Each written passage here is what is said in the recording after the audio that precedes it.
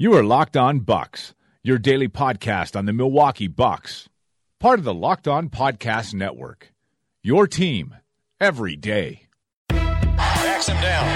Giannis into the lane. Giannis spinning. Fading shot. Up. Good for Giannis at the buzzer. Bucks win it.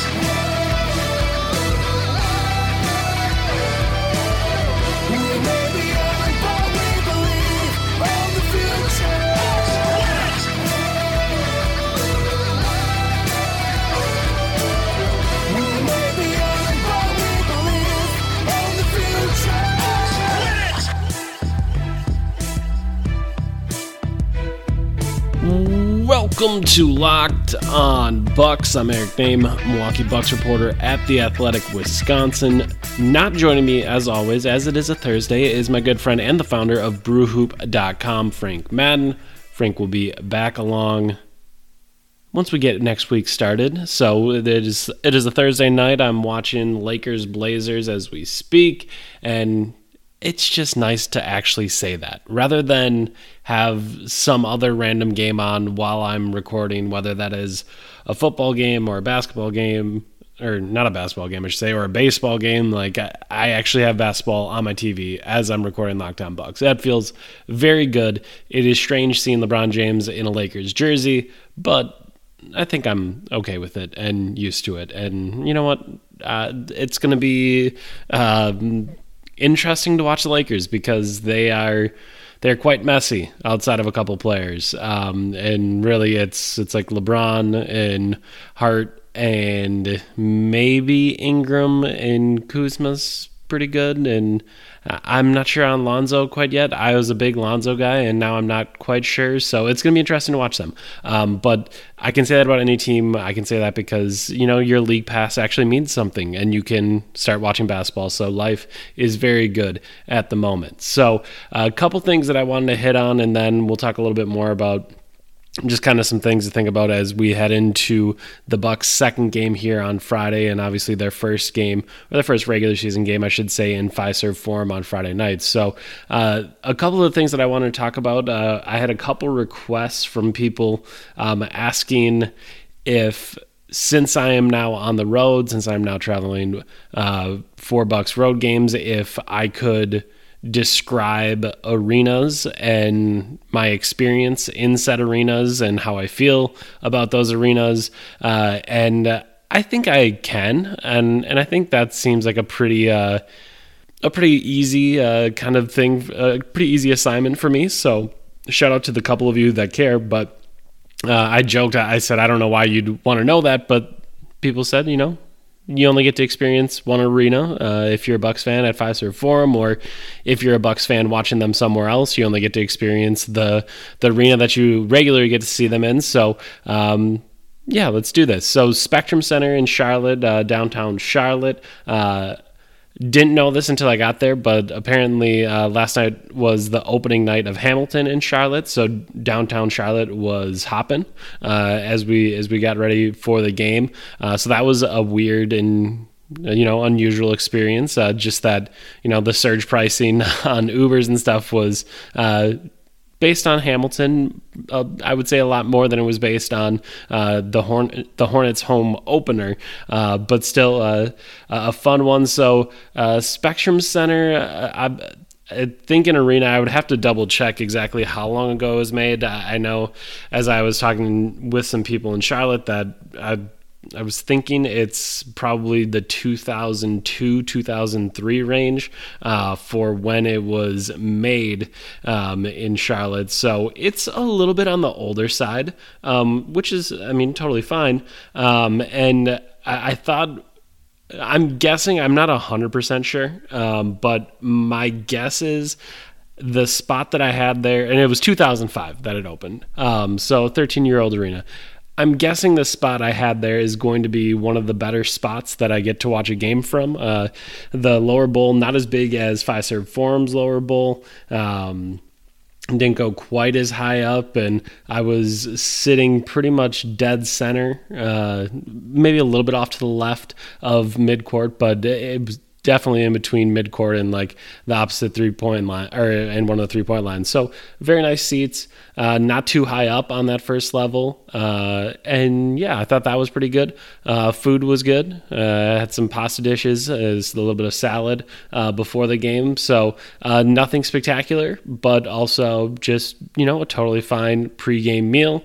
The only thing that is kind of strange is the hallways there are painted black, and then they have purple and teal and white like trim, which you'd think it would kind of brighten it up, but the black really kind of deadens everything. And I don't know, it was just kind of like dark hallways, even though like there were lights in those hallways and stuff because of the black walls. So that was a little bit strange, but I would say overall pretty good, easy experience. No real problems there, and I look forward to the next time that I go to the Spectrum Center, because I think my seat there is going to be probably one of the better seats I get at games for where different media people are seating. So that is one of the things someone wanted me to talk about. The other thing was, and like I said, we'll talk more about the upcoming game and bigger picture ideas that I'm thinking about again, but another question that I had asked was, yes, it was just one game, and we've had some preseason and we've seen him get a lot of run, and the person on Twitter asked, I should try to find it, but what do you think of Donte DiVincenzo? Do you want to rethink or change your opinion after a game, after the preseason?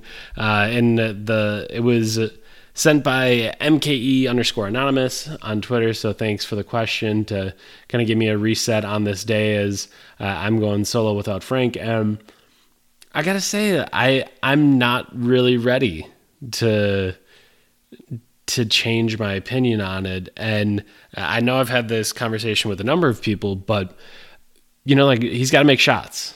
If you're going to be a wing in the NBA, you have to make shots. And I think overall, you have to be able to score as well. So I think it's two-pronged in that, if you can actually score when you get a step on someone, and we've seen Donte struggle with that at times. I've talked about that flip shot that he throws up that I'm not a big fan of. So we've seen that. Last night, obviously, he had a layup where he kind of got all the way to the basket. He was able to protect the ball. He was able to lay it in with his right hand. I thought that was a pretty nice finish. So that was a good sign to see. Obviously, you saw him hit his first 2 threes. Also a good sign to see. But I think all of the other, and I guess weird is making it seem as though it's demeaning or not worthwhile. But, just the things that you see from Donte that aren't totally what you expect from a shooting guard, like some of the soaring in their defensive rebounds, some of the overall weird instincts to just try stuff that I wouldn't normally expect from a guard, whether that's trying to fly in for rebounds, whether that's trying to protect the rim, by actually getting up in the air, and I guess on offense, I thought in the preseason when we first started to get to see him, there was a lot of cuts from him that he was always cutting to the basket. And, it was kind of strange to see those things because so much of Bud's system is just kind of set up around the idea of, okay, there are these 5 spots around the arc. Let's get into those spots and let's set those spots up. And, let's go to work from those 5 spots, and we will work out of that from dribble penetration or moving the basketball. So it was just kind of, he plays in a unique way, let's say. I don't think he plays like a lot of other shooting guards. And every time I end up talking about this, bringing this up, people are like, well, those are all good things. That he does all that other stuff, that's going to make him a capable role player. And I think I agree with the kind of general take overall. But the big thing is none of that stuff means as much if you can't make shots, if you can't score. If all you can do is all of the little things And in the scouting report, people know that they don't need to cover you. If in the scouting report, people know that you're not going to be able to beat them to the basket, then all of that other stuff like kind of disappears. And you just got to kind of generally think through this from like a basketball perspective. But if I'm closing you out and I know that you're going to be looking to make a play for someone else and not willing to shoot, not able to finish at the rim, not able to hit a three, then I'm going to play you in that way. And I'll be curious as scouting reports take a little while to develop on players and, might not even have a great one after a year. Like you do have to play quite a bit for people to get a good feel for you. But, right now I feel like he's getting closed out. Like he's a real shooter and he hasn't proven that quite yet. And I think that can be helpful for getting to the rim and doing some of those other things. But, you have to prove all of that. So I would say I am largely still very much in a prove it mode, that I need to continue to see it. And, I know that can be a little bit unfair, but I think that should be the standard for really any player, that we shouldn't just assume that they can do something, that you need to prove it. And we'll kind of see what he can do. And as I often mention, rookies are not typically very good basketball players. And it is kind of nice that, it appears that the game isn't too quick for Dante. I thought that was something that we were going to see a lot of, that the game would be too quick, that he wouldn't quite know where to go. But yeah, so we'll have to keep an eye on that and see. But as far as changing my opinion, more bought in, anything like that, I don't think I am. I think you're seeing some good things from him, but also I just don't think that you're necessarily seeing quite enough to totally know at this point and believe that Dante DiVincenzo is for sure going to be an NBA player. But yeah, if you put all the things that he's doing in game one and some of the things that we've seen in the preseason with a knockdown shooter, then like he's going to keep moving up the kind of tiers of players, where he can go from a guy that's 8th through 10th in the rotation to a guy that's 5 to 8th, and then if it is all of these little things, if he is able to get to the basket and score a little bit, if he is able to shoot, like if you put all those things together, like obviously he gets more and more valuable, but he has to prove all of those things yet. So I will not change my opinion quite yet on Dante DiVincenzo.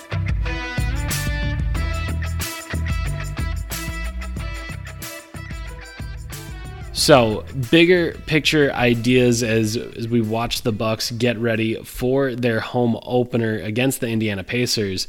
I think where my head goes in this one is I want to see what this Pacers team is like and how this Bucks team matches up with them. Last year, this Bucks team only beat the Pacers once. They beat them on January 3rd. That was the first time the two teams had played. And they beat them good. It was like 122-101 as I'm looking at it now. So they beat them pretty good. And then after that, they just really struggled with the Pacers and couldn't seem to do much of anything with them. And I'm just wondering, if that'll change all this year, because when you think of tiers in the Eastern Conference, I think you look pretty clearly at, the top tier is the Celtics and the Raptors. I think those are your top two teams. And then I think, it's probably Bucks and Sixers, and you have those two teams there, and you try to figure out who's the better one of those two teams, and how are the young guys going to work out in Philly, and do they need more shooting? And with the Bucks, is everything just going to be fixed with Budenholzer, or is there more things that they have to do? Like, you're going to ask all those questions, and then I feel like, and again, I don't talk with a number of Pacers fans. I don't really have Pacers fans in my mentions or anything like that, but as you kind of think through the other teams in the Eastern Conference, like, the Pacers were there. The Pacers were around, and the Pacers won 48 games last year. And I think I largely find myself thinking, this team's going to fall off. Like, this Pacers team, I just don't know if they're that good. Like, I don't I don't know if they got any better. I don't know if last year was kind of, and we've seen this with the Bucks before, like one of the years where you're not supposed to be very good and you surprise everyone, and then the next year you're supposed to be good and everything kind of goes the other way. Like I don't know if there's any way to know really what the team is and what you should expect. And you see a big contract for Miles Turner. You had Bojan Bogdanovic have a really nice year, last year, and you just kind of, you got to attempt to figure all this stuff out, and there's just no way of knowing until we really get into it. And then they add a guy like Tyreke Evans, and I just truly do not know what to expect from this Pacers team. And they crushed the Grizzlies on opening night for them, which, I think is a pretty expected response. The Grizzlies are going to be one of the worst teams in the league, so I don't think that will surprise anyone. But I just don't really know what this team is, and I don't know if they're good, if they're bad, anything like that. And I think it's going to be a really interesting test to see. Obviously, if you're the Pacers, you're kind of playing a little bit of the continuity card where, you're going to have the same coach. You have a very similar team. You're bringing in a lot of the same guys. Like, are you going to be able to take another step? And the Bucks are obviously in a very different direction where they have a brand new coach and they're going to try to figure things out. But, these, I feel like Matt Moore saying this, but, like the tiebreakers always end up mattering, and that stuff always matters. And, to have a division game early, it seems like something that wouldn't matter, but by the end of the year last year, the Bucks were losing tiebreakers to just about everyone in the Eastern Conference, and it piles up. So it does matter just as much for those tiebreakers. It doesn't matter if you play them now or if you play them closer to the end of the season. So I think it's I don't want to say an important game as a second game would just be a ridiculous thing to say, but for me, it's going to be a really interesting game to see exactly where this Bucks team is at and how good they can be and what they can do, because I don't know that Charlotte was that test. Charlotte gave them some interesting things to think about with small ball and how you kind of deal with that, but I think the Pacers are going to be maybe a little bit more traditional, and you have to figure out how to try to beat a team like that. So I think that's going to be really fun to watch, and I'm sad for the Bucks that their opening night kind of gets overshadowed by do or die baseball in Milwaukee, because you open up an arena that should be a really exciting event. As someone being honest with you, as someone who has lived in the state of Wisconsin for almost the entirety of his life, I don't blame people one bit for being more excited and into the Brewers game, and for being more pumped, nervous, want to throw up, whatever it may be about the Brewers. Like I do not blame people for wanting to keep their eyes on that one. So it's going to be, to me, a little bit of a strange environment, because I think a lot of people that, the people that would go to the Bucks home opener are also the type of people that, might want to try to buy tickets to the Brewers Game 6 game. And obviously there's some people that are just baseball fans or just people that are basketball fans, but I would guess that there is some overlap there. So I think maybe a little bit of a weird vibe, but we'll have to watch and see. And, hopefully it's loud and crazy, and Bucks fans get a good game in game one in Fiserv Forum. And I shouldn't say game one, they've played other games, but real game number one, real regular season game opener for the Bucks against the Pacers. So we will see with that. Some other things I wanted to talk about with the Bucks specifically, and just kind of bigger picture ideas and things to think about with the Bucks. The one thing I think is kind of interesting, looking at the game from Wednesday night against the Hornets. When you look at Bud's rotations, they're pretty tight. They're kind of difficult to get through. It's kind of difficult to get some time there. You look at The 5 starters, Giannis plays 35, Chris plays 33, Brogdon plays 38, Bledsoe plays 34. So leaned pretty heavy into the starters there. Brook Lopez plays 21 minutes. Ersan then plays 29 minutes. Dante DiVincenzo plays 22. Henson with 12. Snell with 11. Wood with 5. And Sterling Brown was with enough to be in the box score, but not enough to register a full minute, as he spelled Giannis there for a little bit of the time when Giannis was in foul trouble. But, you look at that, essentially that's a 9-man rotation. That's pretty small. That is not a big, long rotation, and I'm just wondering what that kind of evolves into, what that kind of ends up being, because you look at a guy like Tony Snell, 11 minutes matches the millions he's making each year. That's a pretty tough spot, and it does kind of reveal some of what we were talking about when we did the over-under pod, when we did talk about this team earlier in the year. But you look at Tony Snell, like, the Bud and his guys don't owe him anything. They don't know him. Like, they just need to try to put the best product on the floor, try to put the best team on the floor. And if they think Tony Snell fits that, then that's great. But if he doesn't, then I guess he doesn't. And it is just opening night. It is just one game. But Dante DiVincenzo outplaying him by almost double is pretty significant. 22 minutes for DiVincenzo, just 11 for Snell. And I'm going to be... I wonder if Snell can kind of play this style at a little bit higher level. For DiVincenzo, I think it's a little bit easier when you think about what he did at Villanova. He kind of played this style where everyone does a little bit, everyone moves the ball, everyone handles a little bit, everyone shoots a little bit. Like, he already did that. For Tony Snell, this is insanely different. We talked about kind of all of the things that the Bucks did last year. It was about, having a low usage shooting guard that would essentially just stand and shoot, which is a great role for Tony Snell and something that he could really handle. And defensively, he was able to work and, really make some of the best players in the league work every night.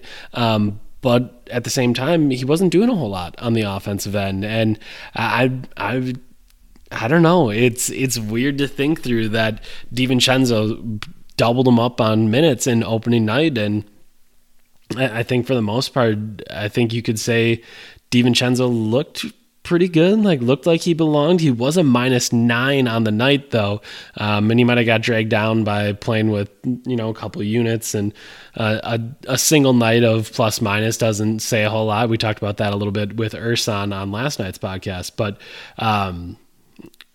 Tony Snell might be a bit of an odd man out. And I know our friend over at the Ringer, Jonathan Sharks, wrote about second-year guys that might break out, and he included Sterling Brown in that list. And, well, Sterling Brown barely played last night. And I think both Frank and I can be Sterling stans at times where we really like all of the things that he does. And when you talk about a guy that can shoot it a little bit, that can pass a little bit, that can handle a little bit, that was the type of basketball Sterling Brown played at SMU in college, and would seem like he'd be a good fit, but didn't really get a whole lot of time. So I don't know what happens there, but I thought a tight rotation was kind of interesting, especially on a team that in those spots, let's say, I don't even know how deep you want to go. From 7 to 13 is, I don't think there's huge differences between some of those players. Like, I think 7 through 12, they're pretty close. They're pretty comparable talent-wise. So I think it'll just be something to keep an eye on going forward.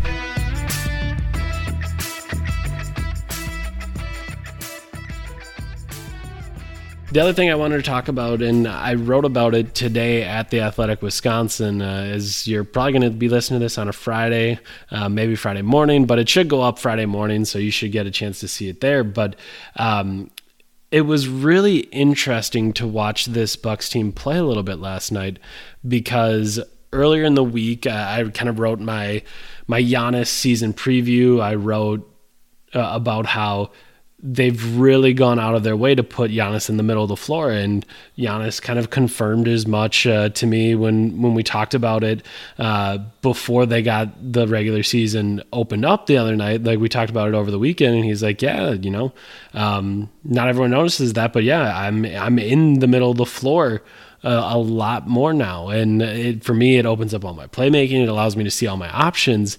And in the article, I pulled a clip from a game early in the year last year where the Bucks were playing the Trailblazers, and the Bucks did their play everyone knows, where Giannis just kind of goes over to the left wing, puts the ball in his right hand, starts to back down his guy, and the Bucks clear out that whole side. There's one player on the top of the key, and then there's three over in the corner.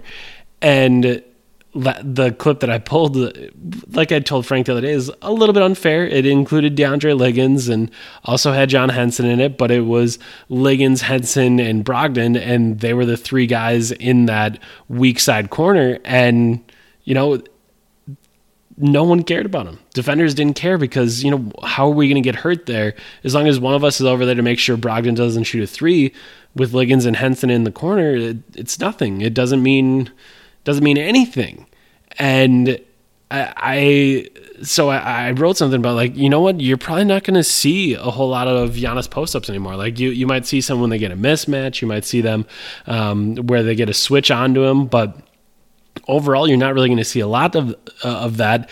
And to my surprise, 52 seconds into the game last night, or against Charlotte 2 days ago now, Giannis just backed his way into one. And it was kind of a strange sequence because Chris Middleton was the inbounder, and he grabbed the ball and threw it pretty far ahead to Giannis, who was kind of leading the pack, and he was on the left wing, and he brought it up the left wing and immediately moved to a back down of Marvin Williams. And why I say it's interesting is, like, Marvin Williams isn't the smallest guy, and clearly he's not a center, and Giannis isn't going to be like afraid to back him down, but still a pretty good sized guy.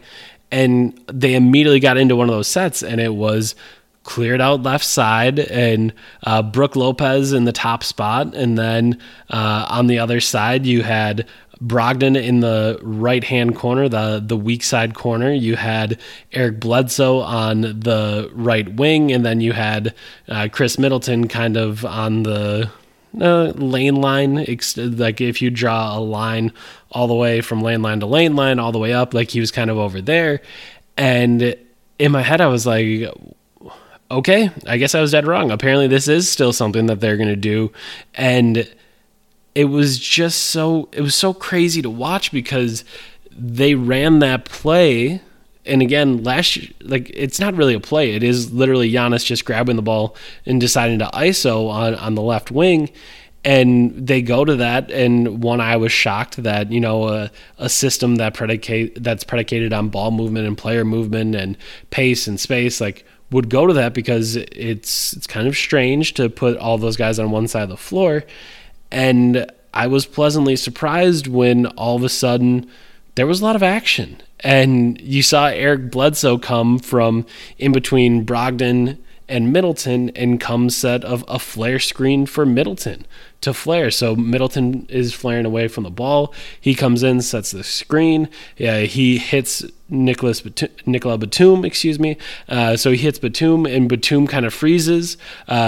As he was coming to set that flare screen, what Kemba Walker, his defender, thought he was doing was cutting to the basket. So Walker stands in the middle, Batum is in the middle, and Middleton is flaring away from the ball, and everyone's just kind of staring and watching. And in the meantime, Giannis is able to drop step to the baseline, pivot one more time, throw a bounce pass out to Malcolm Brogdon, and it put Jeremy Lamb in a weird spot because he was trying to recover from the very backside, and there wasn't a bigger guy there because Brook Lopez was out at the three-point line, and Malcolm Brogdon gets a corner three, and there was no one there to help because there was actual action in the middle of the floor. And it was such a strange play to watch, because when you saw it, you were thinking, what the hell? Like, this isn't what I heard about the Mike Budenholzer Bucks.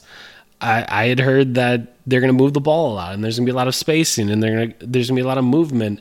And I'm watching this play that I know doesn't work, and I didn't see I saw it a million times last year, and I know it doesn't work. And yet, inside of that, you could see all of Budenholzer's principles. So rather than standing still on the backside and letting Giannis kind of back his way into a shot or an attack at the rim, essentially what they were doing was finding a shot for someone else. That the goal of that was not to get Giannis a look, was not to get Giannis a bucket. It was to get someone else a bucket. And it was just kind of this kind of interesting realization where it's like, okay, last year when they ran that play was for Giannis. And they were trying to simplify his playmaking on the backside. So if a double came, he would know exactly where to throw it to. And they were trying to, not make it difficult to figure out the right reads. Like they were trying to keep defenders away. So they were trying to get guys to spread out and hopefully keep the help away. But essentially what they were doing was just allowing defenses to key on Giannis, and they knew no one was going to move, so they could figure out how help defenders could take away those passes and take away those shots. And essentially the goal was for Giannis to score, and they were making it harder to score. And this year, that play isn't about him anymore. That play is about getting someone else a shot. That play is about getting the team a good look. And it is just kind of strange to think it's the exact same play. It's just run a totally different way because you're thinking about something totally different. And I just thought it was interesting. And that play happened a couple more times. And every single time Giannis passed out of it. And he was looking for the opposite side of the floor. And, there was times last year where he would find an opposite side of the floor pass, but it was largely because there was so much help. There were so many guys coming over to just kind of trap Giannis that it wasn't really because anyone had moved or made a really great play offensively. Like, they just decided that they were going to put 4 on him and he could make a pass out. Like, this is more, waiting for screens to actually happen. And I just thought it was really interesting. I highlighted it over at The Athletic. Wisconsin, as I've mentioned a couple times this week, if you use if you go to the website, theathletic.com/tipoff40, again, theathletic.com/tipoff40, you can get 40% off of a subscription at the moment. So that would actually be about $3 a month, which I think is quite reasonable. And again, I know the subscription-based stuff isn't for everyone, but I do think I've put out some interesting stuff there, so hopefully you'll take a look at that. And again, I essentially look at that play and the 3 times that we saw it in the first half of the game last night, and what it says about the Bucks and what it says about what they're trying to do with Giannis and what Giannis is trying to do and how this team is going to find success. So I hope that you'll go read it. I think it was an interesting look at how these two teams, last year's Bucks team and this year's Bucks team, are very different. So that was something else I wanted to talk about, but I think that should be about it. We will have a podcast for you on Monday. Bucks schedule, a little bit strange here that there's not another weekend game. Just have this one on Friday, so the Pacers on Friday for the home opener, and then they stay at home on Monday and Wednesday. Monday is against the Knicks, and then Wednesday against the Philadelphia 76ers. That is the Bucks' first national TV game of the year. That game will be on ESPN next Wednesday. So you have a couple I think the Pacers and the Sixers are interesting games. The Knicks one, not particularly interesting with Porzingis out, and hopefully a game that the Bucks can really take care of.